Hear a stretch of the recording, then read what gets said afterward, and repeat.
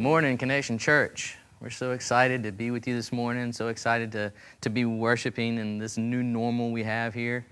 We're just so excited to be connected wherever you are, in your homes, in your cars, wherever that may be. We are still together worshiping the one true God. We're worshiping the God who is before us, who is always working on our behalf, the God who is in all things, the God who is above all things, and the God who is before all things.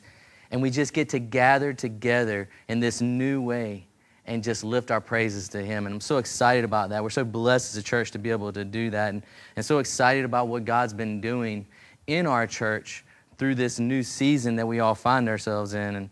And so we're blessed to be in this place. And we don't have very many answers for what's going on with COVID-19. We don't know what's going on, how long it's going to take, how long we're going to see this extended normal last. And so we're looking to that and trying to figure it all out and trying to find answers, and yet we may not have them. We may not ever see the answers we want to see, but we're still able to connect. We're still able to enjoy fellowship with one another. It looks a little different, but nothing's changed. Our mission is still the same. We are still a church dedicated to connecting people to a growing relationship with Jesus, and there are ways to do it, and we're so excited about it. We've seen the evidence of it this week. Our Connect groups are still meeting through technology. We have Zoom and Skype and all these other ways to stay connected. We still have that relational thing that we need. We know that our small groups are where real life transformation is happening.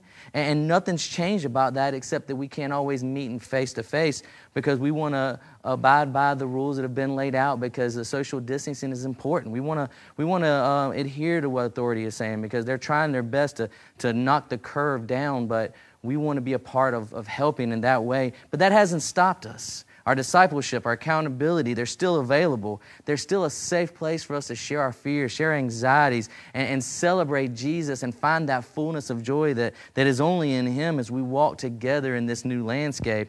And that's exciting that we still have these opportunities. You know, this is something that you've been interested in or you've seen that. We have opportunities. We have ways to connect. Just look in the comment section. There's going to be something down there for you. But that's not the only thing that's happening. We have our Connection Kids team. They are pouring out information and opportunities. They're laying things out for us to embrace family worship, to spend time with our children, to minister to them, because that is our first ministry, and we're excited to see those things. We have a midweek devotion on Wednesdays that's happening at 6 o'clock. Those things have been important and been incredible for just picking us up at that midpoint in the week as we still try to figure out what our week's even going to look like. And on Tuesdays and Thursdays, we have guided prayers that are moments of encouragement, moments of meditation, of just being able to get alone, get into a quiet space, and just pray together and just hear God's word and let us be encouraged by it. So there's so many things. And the other thing that's happening, if you haven't tuned into Instagram and checked out our Connection students, I would encourage you to go and see what our student pastors are doing. They're doing some great things to encourage our students in ministry. And it's just amazing to see what God is doing in this place and how we're using technology to bridge the gap between that missing thing that is us just gathering together. And so we're excited to be in this new sermon series that we started last week, the faith over fear and how we respond in that moment. And that's the question we're asking as a church. How do we respond to crisis? How do we step into this place knowing what's out there, knowing what the world is throwing at us? How do we respond as a church? How do we respond individually? And how do we respond corporately to what we see out there, the trials, the tribulations that are going on, and all of the fear that are mounted because of those things? How do we face that together as a church? And how do we allow our faith to overcome our fear and step into that place and be what God has called us to be? And so we're excited to continue in that series this week. And so I'm going to pray real quick, and then we're going to get started. Father God, Lord, we just love you. We thank you. We praise you for what you have done, God. You are evident in these times. There are things that are happening. There are tragedies. There are fears. There are anxieties. There are things that are just going on in this place, things we do not have questions or answers for, but you know the answers, God. We can ask all the questions in the world and may never get the answers, but we know the one who has all the answers. We know the one who is sovereign. We know the one who provides, the one who gives, the one who loves us in spite of what we see, God. We know the one who, like we talked about last week, calms the storms. And so, Lord, we just want to lean into that this morning. We want to lean into you as the questions begin to build, as the fears and anxieties are evident in some lives and in some hearts, God. We want to lean into you, and we just pray for the joy and the fullness of joy that is found in Christ Jesus. We want our hearts to be overwhelmed by your love and your presence, God. We want to experience you today right where we are, in every home and every opportunity that we have, God. We just want to see you as we connect together and we look to you for everything, God. And we know that you will supply every need, God. We know you will supply every need according to your riches and glory. And we pray most of all that in all of this, you receive the glory, because you are the only one that is worthy, God. And so we just lift our praises to you this morning. We lift our hearts to you. God, we're just praying that we are fertile ground for what you are trying to show us in this season, Lord. And Lord, we are just praying together that we can just stay connected through your word, through prayer, through the name of Jesus Christ. Let us just be aware of how we are bound together that and under that name. Lord, we love you. We thank you for everything. And we ask you to just be with us this morning as we look into your word and just experience the hope that comes through Scripture. Lord, we love you and thank you. In Jesus' name, amen. So we're excited about looking at what we're going to have in the future, but how in the world are we going to know what that is? How are we going to know what the future is going to hold? And how are we going to look at that and not have some type of anxiety, not have some type of fear that comes without having all these questions? We've said it time and time and time again, and so what do we do? How do we respond? How do we turn to Scripture and see? How do we rejoice always in all things, as we talked about last week? And I know one of the things that's happening, one of the things that at least I'm experiencing is I'm missing people. I am missing people, and I know I'm not the only one in that. There are people that are so special to me. There are people that I love just being in their presence because they're infectious. It's almost contagious just being around them. And I know it's not the best time to use that word, but it just happens, right? You're just around somebody and there's a joy in them, and it's like you catch that joy. You're around them and there's an excitement. It's like all of a sudden you're excited. It's what happens when we're around each other and we're in the presence of one another, and that's what happens in community. And so that's where I want to spend our time this morning, is understanding that we still have a need for community. And that maybe that's where some of that fear is. Maybe that's where some of that anxiety is coming from, because we are losing contact, that presence with one another like we used to have. It's not as available as it used to be. Yes, we can meet in small gatherings, and those are great, but we still need to be cautious. We need to be safe. We need to make sure we're aware of how other people feel about these moments. And so we want to always step into those moments understanding that people are standing on both sides of this. Some are running into it and just not worrying about it, and others are standing there going, look, I need to keep my distance and fear. And all of that is okay, because none of us know. None of us have ever been in this place. None of us have ever been in this type of atmosphere where we really don't know what it looks like. And so as we have this longing, this thing that's missing, and we're trying to put our finger on it, it's easy to see that we're just missing that presence. We're missing that connection with other people. And so how do we look at this as opportunity? How do we look at this space as something that can be an opportunity for us as individuals? How can it be an opportunity for us as the church, as we look and understand and know that we were built for relationship? That is one thing we know. We can look in Genesis, and we can spend a sermon series talking about Genesis and how we can see in Genesis that we were built for relationship. We were built for community. And it's easy to just break all this down, but just the one quick thing is that we see that we are built for relationship because we were created out of the overflow of relationship. We see that in the Godhead, as God the Father, God the Son, and the Holy Spirit are all present in creation, each having a role, each having a role that is there and present in creation. We see what's going on. We see perfect harmony. We see perfect unity. We see perfect diversity. And then we see it all come together when man is created. As they say, let us make man in our image. Perfect harmony.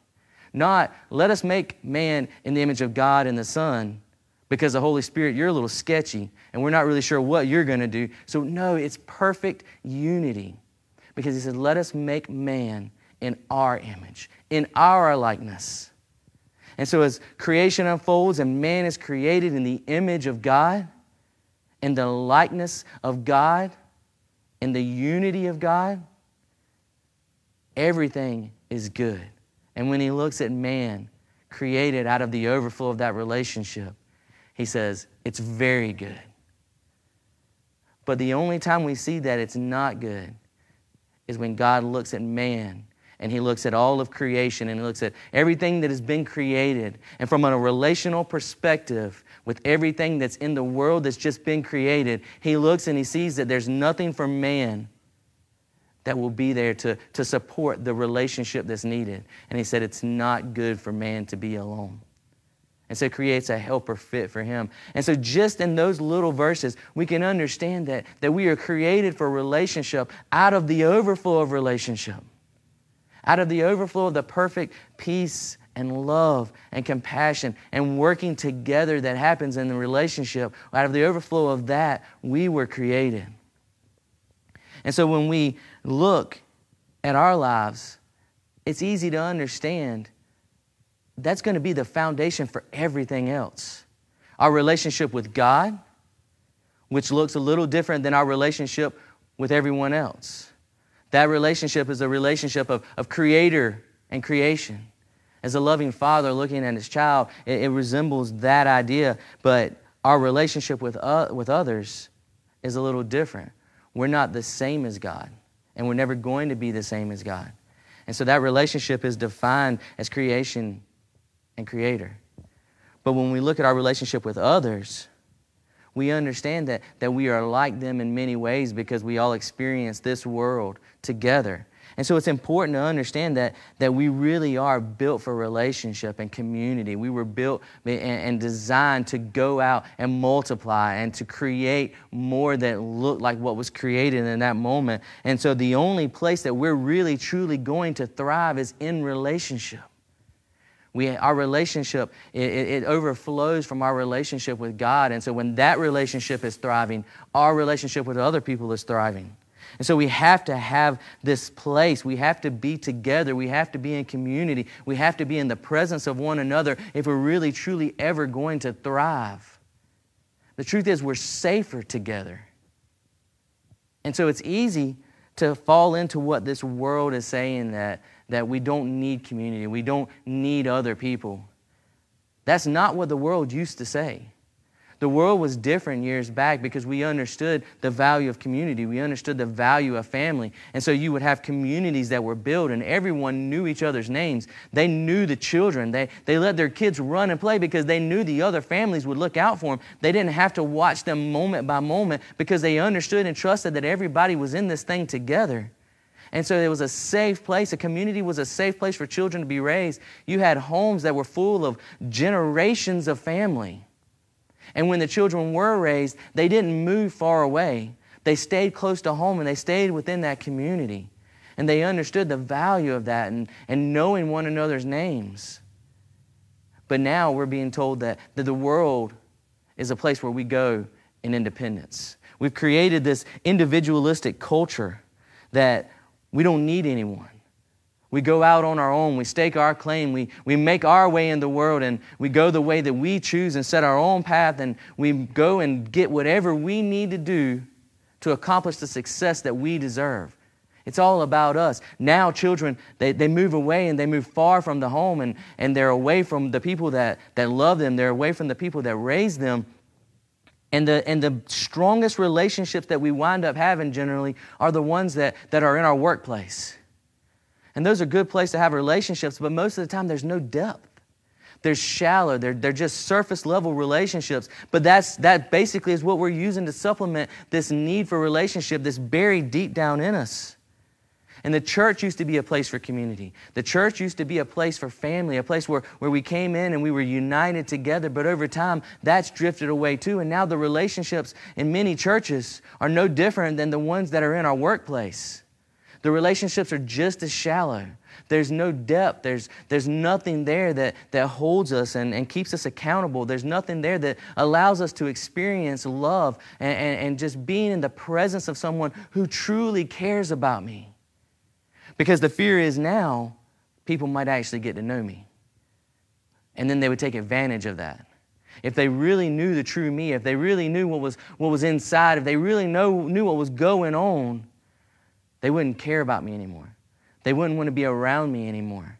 And these are all lies that come with this world and being told that being on your own is okay. That is the fertile place for the enemy to come in and attack.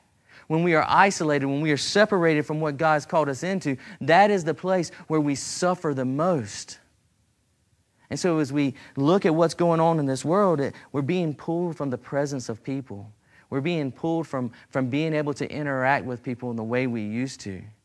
This word escapism is floating around. And it's becoming a hot word because now there's no sports. Now there's no restaurants.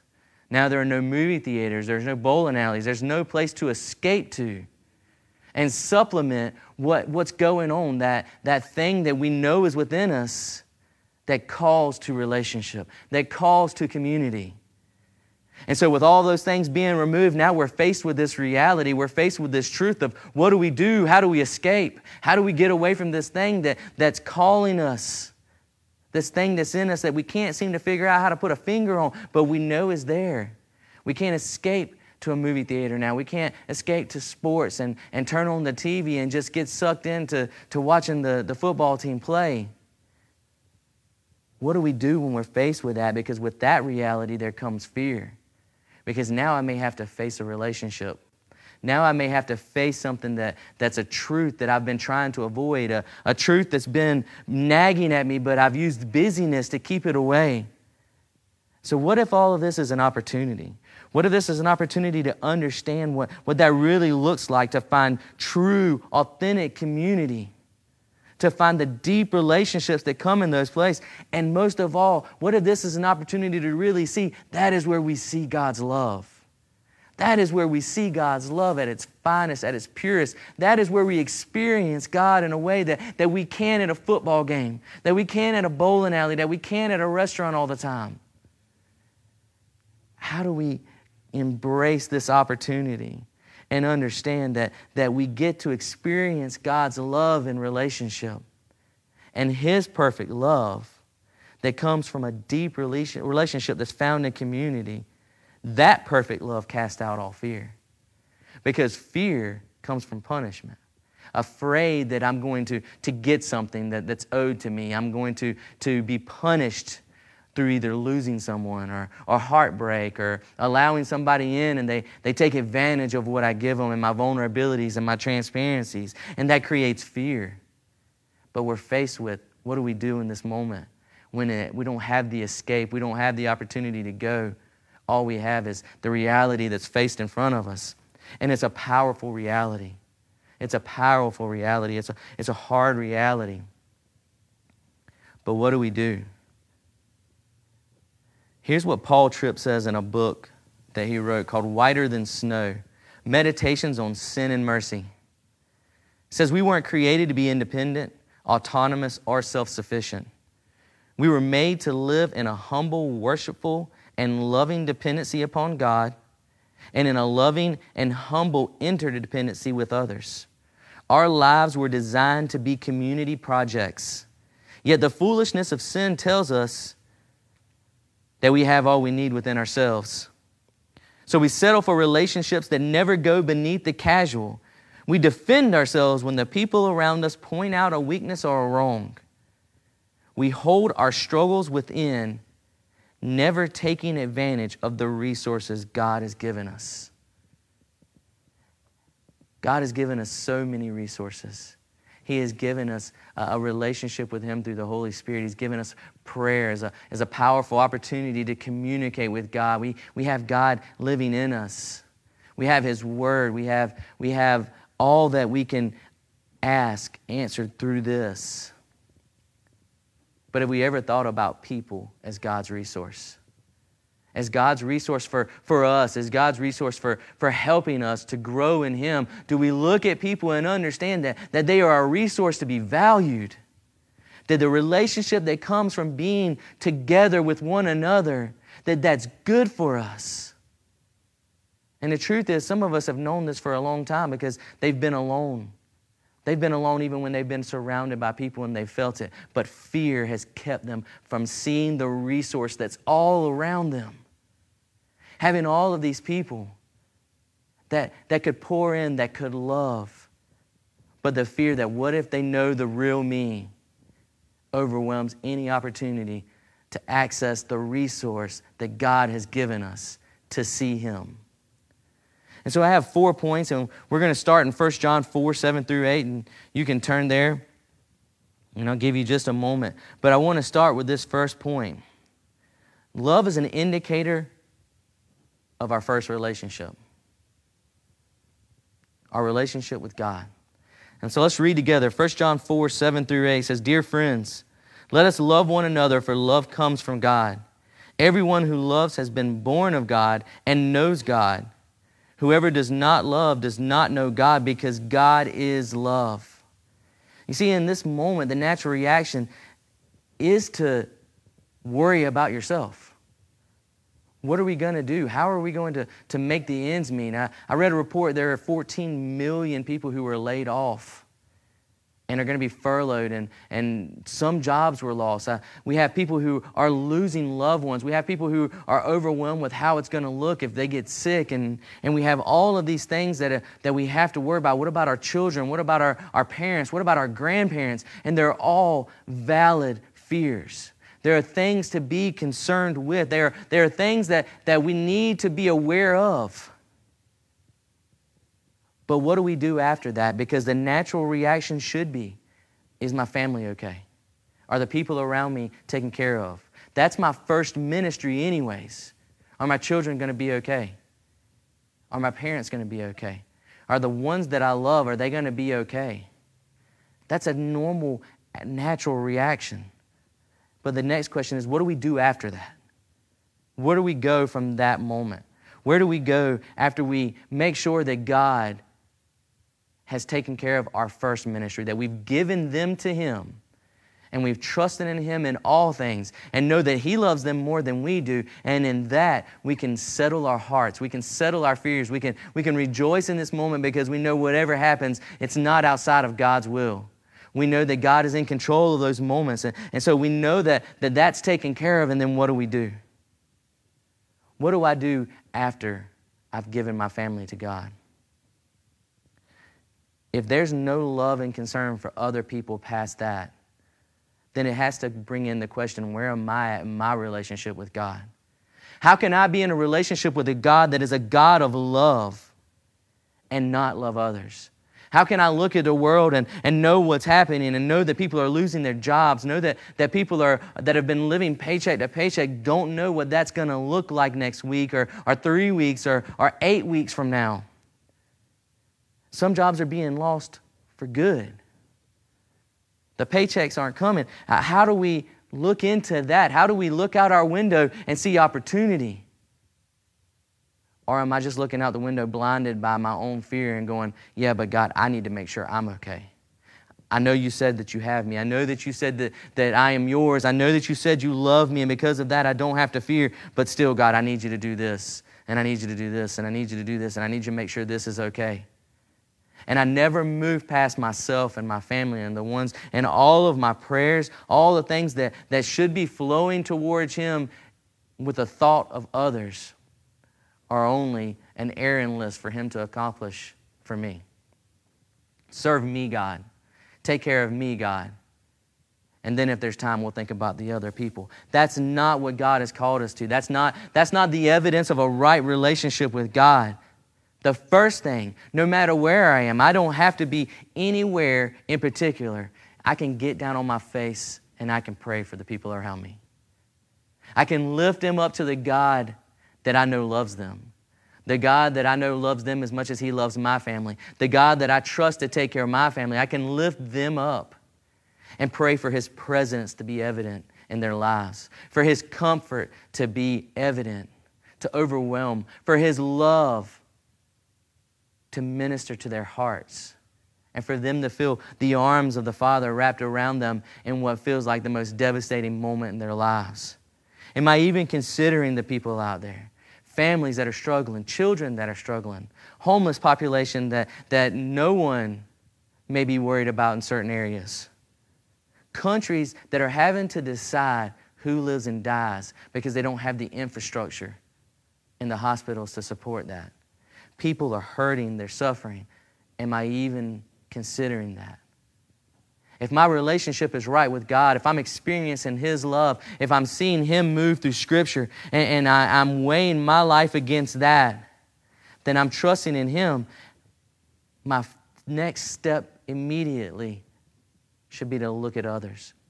What can I do for others? Where can I be for others? How can I be what You've called me to be, even in a moment where I can't be present with them? Is there a way I can support them? Is there an opportunity for me to serve? Are we even asking God for that? God, how can I be what You've called me to be in this place? Give me an opportunity to serve someone. Give me an opportunity to love on someone. Give me an opportunity to trust You and give to someone who may be in need, because I know You have me, but I want them to see You. I want them to see Your love and feel Your love. But if my relationship is not what it should be in Him, then there's never going to be a moment like that, because my relationship is going to be dependent on what He's given me instead of really understanding that He's a God of love. And if I'm experiencing His love, then I can trust in that love, and I can lean into that love, and then I can let that love overflow onto everyone around me, including the ones that are in that room. My family, my friends, my roommates, my neighbors. I can allow God's love to overflow from me into others. But if I don't have that relationship, if I don't see God's love, then I'll never be God's love. And like the Scripture says, whoever does not love does not know God, because God is love. I want to know that God of love. I want to experience that God of love over and over and over again, and He gives us opportunities. And so I want to focus on that, and I want to examine my life and look and see, am I loving others?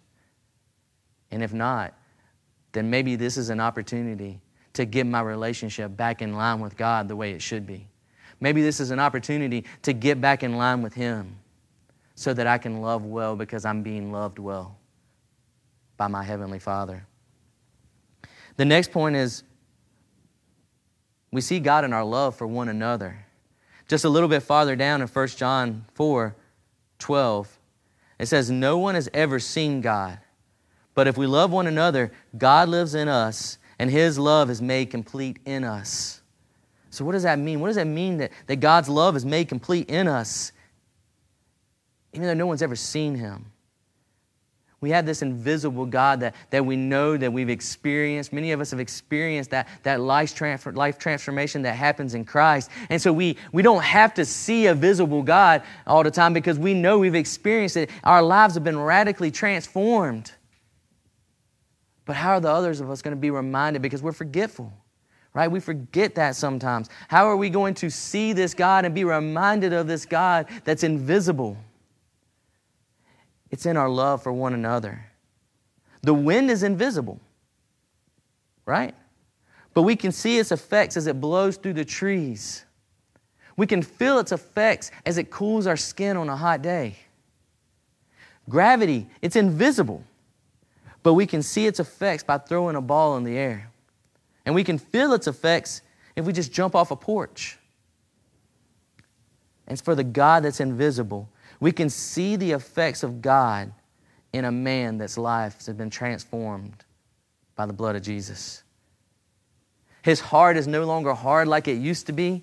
He's compassionate. He's thinking of others before himself. He's putting everyone else before himself. He's loving well. A man that used to be selfish, a man that used to be focused on his own heart, his own hard heart. And now he's pouring himself out for everyone. We can see the invisible God as this man loves because he's been loved by God. We can get a hope that comes in that. We can feel a comfort that if that can happen for him, then maybe there's hope for me. We can feel the effects of it through his love as he pours himself out, as he loves, as he sacrifices. We can feel the effects of that. And so we get to see an invisible God through the effects he has on a man. And we can feel the invisible God through his love and loving one another. And as much as many of us would say we don't need others, we do. We need the authentic community. We need relationships. There are gifts that each one of us have that is vital to the body. You have a gift. You have something that God has given you no matter what you think about yourself. You have a gift that the body of Christ needs. We look at that in 1 Corinthians 12, and it addresses two common beliefs that people have. The first one is, I don't need you. The second one is, you don't need me. And both of those are lies from the enemy. And 1 Corinthians 12, it dives into that and it unpacks that. And we don't have time to go into that, but I would tell you at some point to go back and look at that today. But I want you to hear this. Basil, an early church father, said this. He said, when we live our lives in isolation, what we have is unavailable. And what we lack is unprocurable. And so each of us has been given a gift that God wants to use for the kingdom, for others to see him in. A gift that will come with love. It will be filtered through love. As we use that gift, as we sacrifice and pour ourselves out and we tap into that gift that God has given us and we're operating within it, there's a joy that overflows. There's a love that overflows. There's just a fullness, a satisfaction that overflows. And people experience that. They feel it. And they're better for it. But when we follow this world and live independently, others are poorer for it. And that's what he's saying here. When we live our lives in isolation, what we have, that gift that God has given us, we keep it from others. And they're poorer because of it. And on the flip side of that gift that they have, that gift that's essential to the body, that's essential to me, that I will flourish if I experience, that gift that God has given them when they are operating in it with joy and satisfaction and the overwhelming love that they can only find in Christ, when they are operating in that and I experience that, I am better for it. The things that I could not procure if they were not around me, if I was not in relationship with them.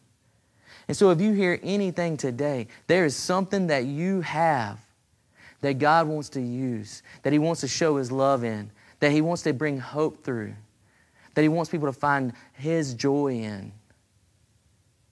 And when you hold that, when you isolate and you keep that to yourself because of fear, the body is poorer for it. And so I pray that if anything happens, our eyes are open to this. C.S. Lewis says that we are one vast need. All of us, one vast need. And yet we spend much of our lives denying this vast need. And we're helped along by a culture that blinds us and tells us, you don't need anybody else. You can do it on your own. Everything you need, you have. And so is this an opportunity? Is this an opportunity to realize that we are separated and we are separate from the gifts and we can feel the weight of that and feel that, hey, I want to be around people so that thing that they have, I can benefit from it. That thing that I have, they can benefit from it. And all of that is of God and not of us. That are only the gifts that he can give, not something that we can acquire. And just being reminded of that in this moment, it's an opportunity for us as we face the future and know that at some point we're going to be together again. And so right now it's easy to feel that God is distant from us. But we can see him in the love of those around us, in their gifts, coming through in the relationship. We can see God's love in how we think of others before ourselves. Let's take that opportunity. Let's get creative. How can we do that in a way that fits into this world? And maybe there's another opportunity. Maybe we can see it and we can see God in the love of a parent for a child. Because that reflects God's love for his children. And that may not be a great illustration for some because their father was never a safe, loving place. But maybe this is an opportunity to break that cycle. Maybe this is that moment to change that. Maybe this is that time to experience the loving relationship of the family, and for children to see God through their father, and to know that God is a loving father, that He is a place of safety, that He is a place of refuge, that He is a protector. Or maybe we get to see the love of a husband and his wife. That we get the picture of Christ's love for His bride in the church, and the church's love for the bridegroom, and the excitement and the anticipation as we wait for His return. If this time is anything for some people, maybe it's an opportunity to get the one, or get to know the one that we may have lived with for years. But maybe they feel like a stranger. I heard a guy talking the other day, and he said, you know what? It turns out me and my wife actually get along. But they never would have known that if they weren't in a place together. And he was excited about it, and the busyness of life and the escapism that's out there for him. We get along. Who would have thought? So maybe this is some time for us to work on some things that we've been trying to get to. Maybe we've just been telling ourselves and convincing ourselves that sooner or later I'm going to pour into this relationship. Maybe sooner or later I'm going to get to the things that I need to get to kind of start bridging the gap and rebuilding the things that have been destroyed in this space. Maybe this is an opportunity for us to just be together and minister to our families and love our wives and love our husbands and love our children and love our family the way that God has called us to, because we're not distracted. We don't have every opportunity to escape anymore. And so we get the opportunity to come together. Maybe we get the chance to rebuild. And that's scary. That's a place of fear, because now we're going to have to face some things. And it's going to need grace. It's going to need compassion. It's going to need forgiveness. It's going to need love and understanding. There's going to have to be mercies. Where do we find all these things? We find them in our relationship with God. And so if we're focusing on that, there is opportunity here. Push into God and let Him overwhelm you with all of those things so that we can rebuild those relationships that we've let slide this whole time. We're not distracted anymore. We're not busy as much as we were. There are opportunities here. Yes, there will be fears. Yes, there will be things. We may not know what the next thing is going to hold, but we can do it together as a family. We can love our children because they may be fearful in this moment. And it may be hard to step into that space because we're fearful in this moment, because we don't have the answers. But what if this is an opportunity for that? What if this is an opportunity to push into that? But we have to understand we're messing with people, and people are messy. People get hurt. These things happen. Conflicts arise. But God has called us to reconciliation. That has to be something that's on the forefront of everything. If we're talking about relationships, if we're talking about communities, there's no way we can talk about those things without reconciliation, because we're going to need them. We're going to need it from time to time, because it is going to get messy. There are going to be things where we offend and don't intend to, or we're going to have these moments where we get offended and maybe the person. There's going to have to be reconciliation if we're going to stand on the relationships that we're called to. And if you look at 2 Corinthians 5:18, it says all of this is from God, who reconciled us to Himself through Christ, and He gave us the ministry of reconciliation. If we are in relationship with Christ, we have been reconciled to God through Him, and so we know what we need to know about it. We may not have all the answers, but we know that Christ is the one that reconciles. We know that God has given us that ministry. We know that that's something we're called into. And so if we do anything in these moments, let's push into that.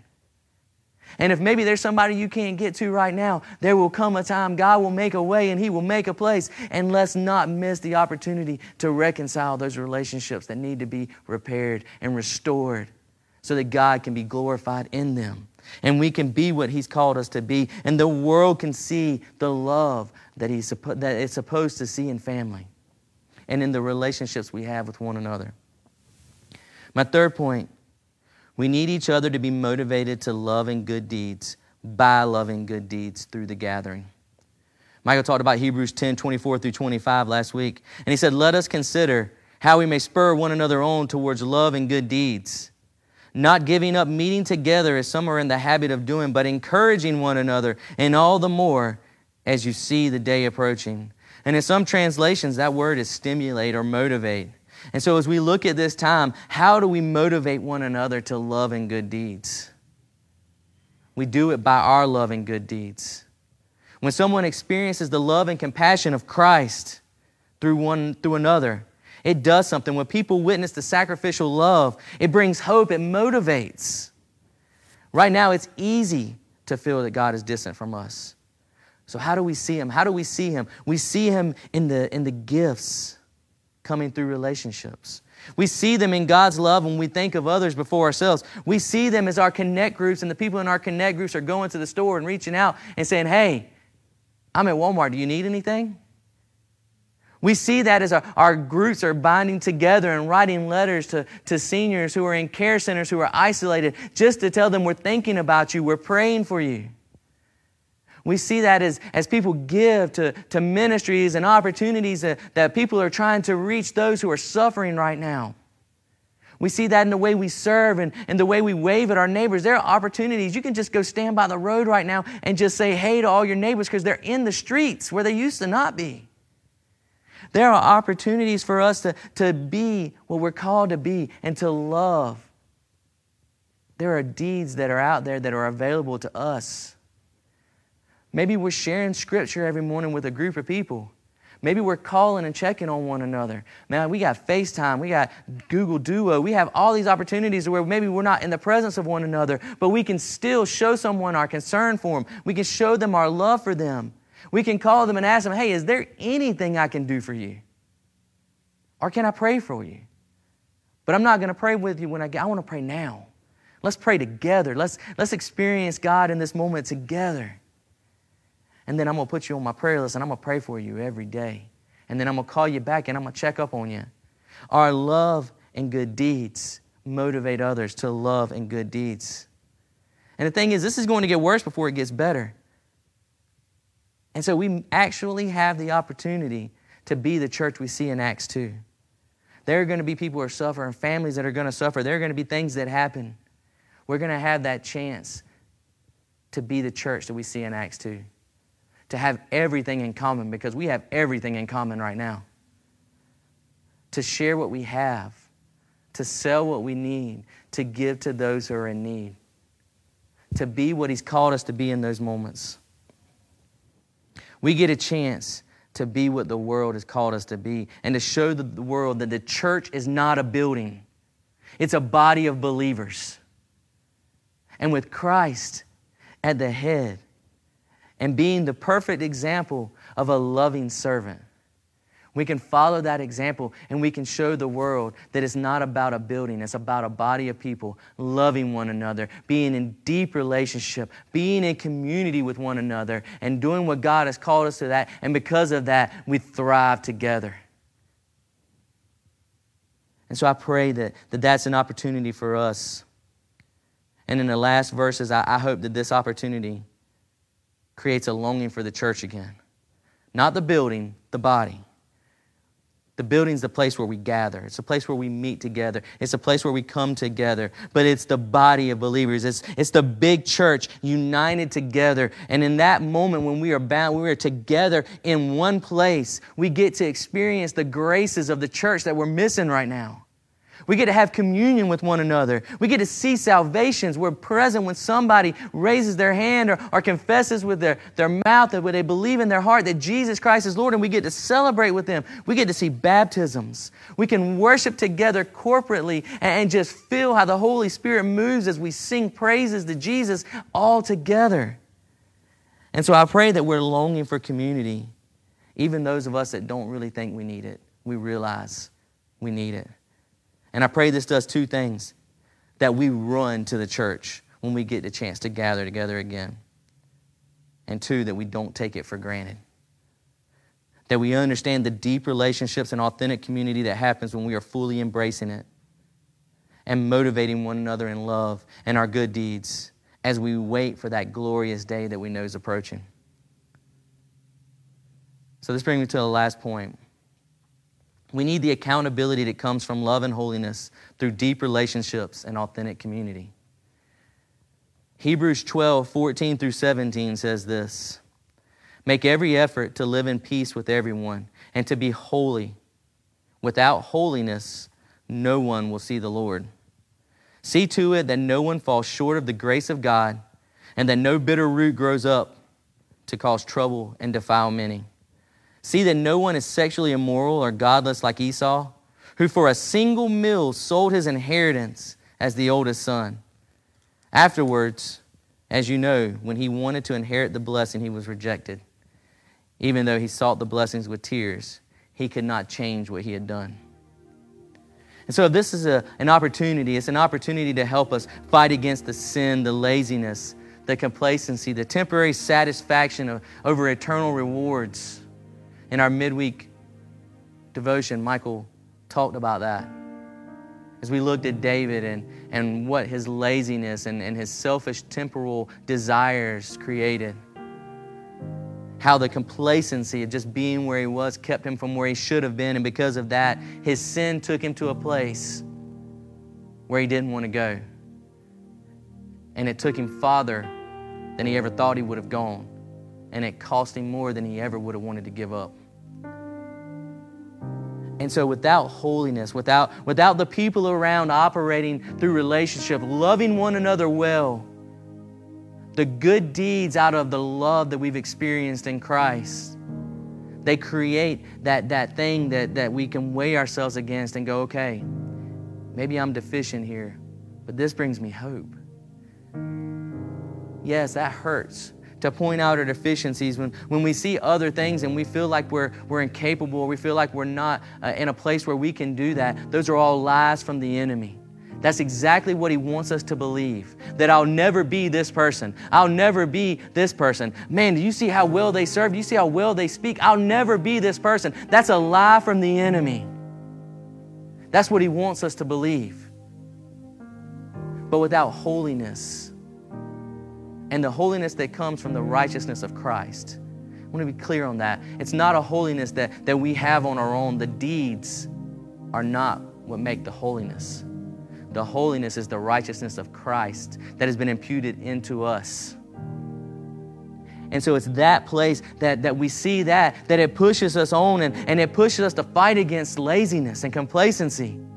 When I'm motivated by the good deeds of others, when I see people doing all these things, I'm like, hey, I want to be a part of that. When I see families flourishing because they're getting together and they're worshiping, even when they don't know how, I want to be a part of that. When I see that, it pushes me on. I want to experience that love that I'm seeing in other people. I want to see what this righteousness of Christ thing looks like. It helps me to fight against all of these things because my natural reaction is to be like Esau. I want to be satisfied with the temporal. This is an opportunity to rest. This is an opportunity to just not do anything. I can go out in the yard and I can hide and I don't have to worry about anything. I don't want to be like Esau, but that's my first fleshly, natural reaction. And look at what he did. What did he say? He sold his blessing, his eternal blessing, for a meal because he said, I'm starving. I'm about to die. What will this profit me? This blessing, this inheritance. What is this going to profit me? I want to be in this moment, and I want to do things that lead to the eternal. I want to do things that push me towards Christ. I want to do things that expand the kingdom.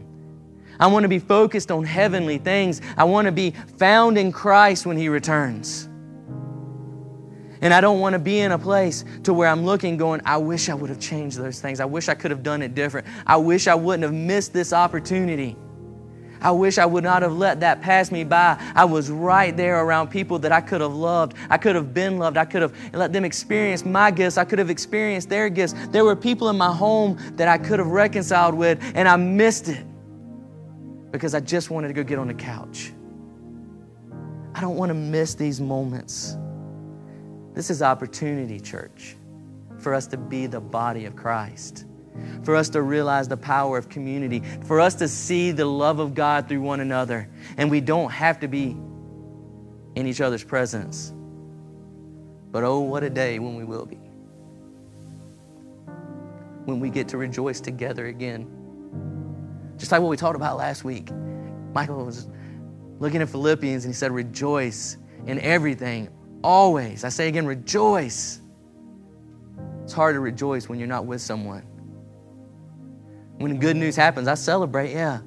But the first thing I want to do is call my wife. I want to share it with others. I want them to know this good thing that happened. I want to rejoice together with people. And church, this too will pass. And we will get to be together again. And I pray that we never take it for granted. The blessing of what God is doing in the church body.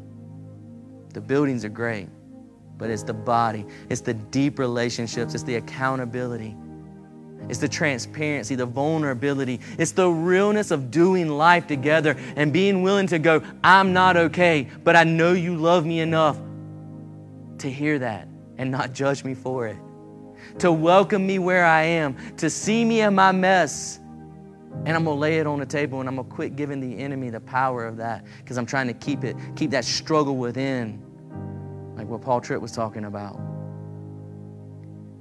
That power of being together and just being transparent and just being loved and not feeling like I have to be something to be embraced by these people because we all know the truth. We are all sinners saved by grace. We have all bankrupt apart from Christ. But we share in a common hope. We share in a common joy, a common peace, a common love, a common forgiveness, a common freedom that can only be found in the cross of Christ. And so we welcome all that are willing to come because that's what Jesus did. He welcomed all who were willing, all who wanted to come in. And He still is doing that today. So C.S. Lewis describes a saving faith as this moment when we come to the end of ourselves. When we finally exhausted every option, when we've done everything that we can do and we realize that we have nothing to gain from ourselves and rely on our own power. And in that moment, we realize that our only chance is Christ Jesus. Where we've been walking down this road, trying to make our own way like the world tells us, lighting our own path, doing our own thing, trying to gain our own successes, and we realize it's a dead end. If this thing is doing anything, it's helping a lot of us see we're running out of road. That's a good thing. Romans 8:18-21 says, I consider that our present sufferings are not worth comparing with the glory that will be revealed in us. For the creation waits in eager expectation for the children of God to be revealed. For the creation was subjected to frustration, not by its own choice, but by the will of the one who subjected it in hope. That creation itself will be liberated from its bondage to decay and brought into the freedom and glory of the children of God. If that's you this morning, if you're realizing that you're running out of road, if you're realizing that whatever you thought you had isn't going to work, I promise you that there is a joy, there is a peace, there is a freedom that is found in Christ. And you may be saying to yourselves, yeah, but I don't know how to do that. I've never been in a community. I've never been in a body to see what that looks like. And so I don't know my way. I can't see my way. Ephesians 2:8-9 helps us in that. It says, for it is by grace you have been saved through faith. And this is not from yourselves. It is a gift of God, not by works, so that none can boast. I just want to ease that fear for you. It's not about anything you could do anyways.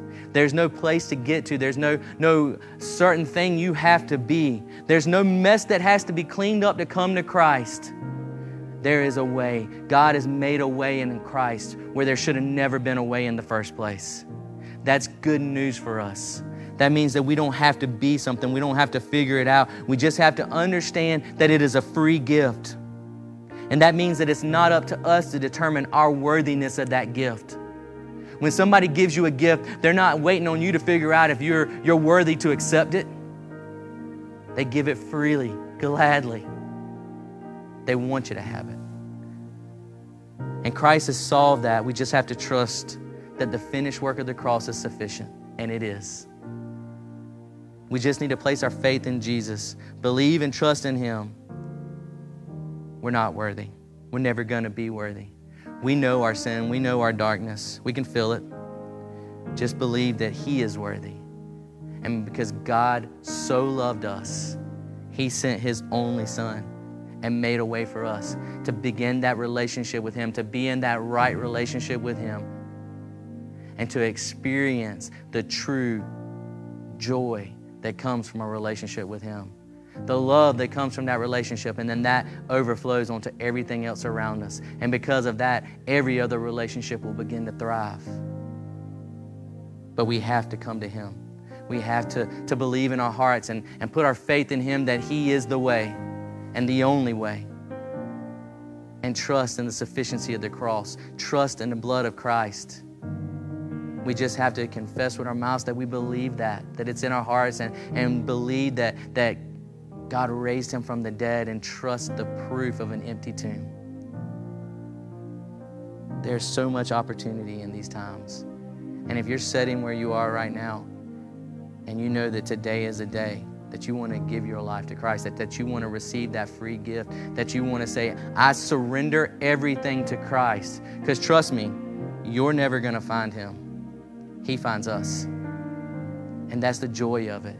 There's no place you're going to go to get Him. He comes to us. So if that's you this morning, we generally ask people to be bold and raise their hands in here, and we celebrate with them. But if that's you this morning, just want you to put in the comments below that I know today is the day that I surrendered my life, my heart to Jesus. And I'm trusting in my Savior. And I'm going to lean into the promises of the cross.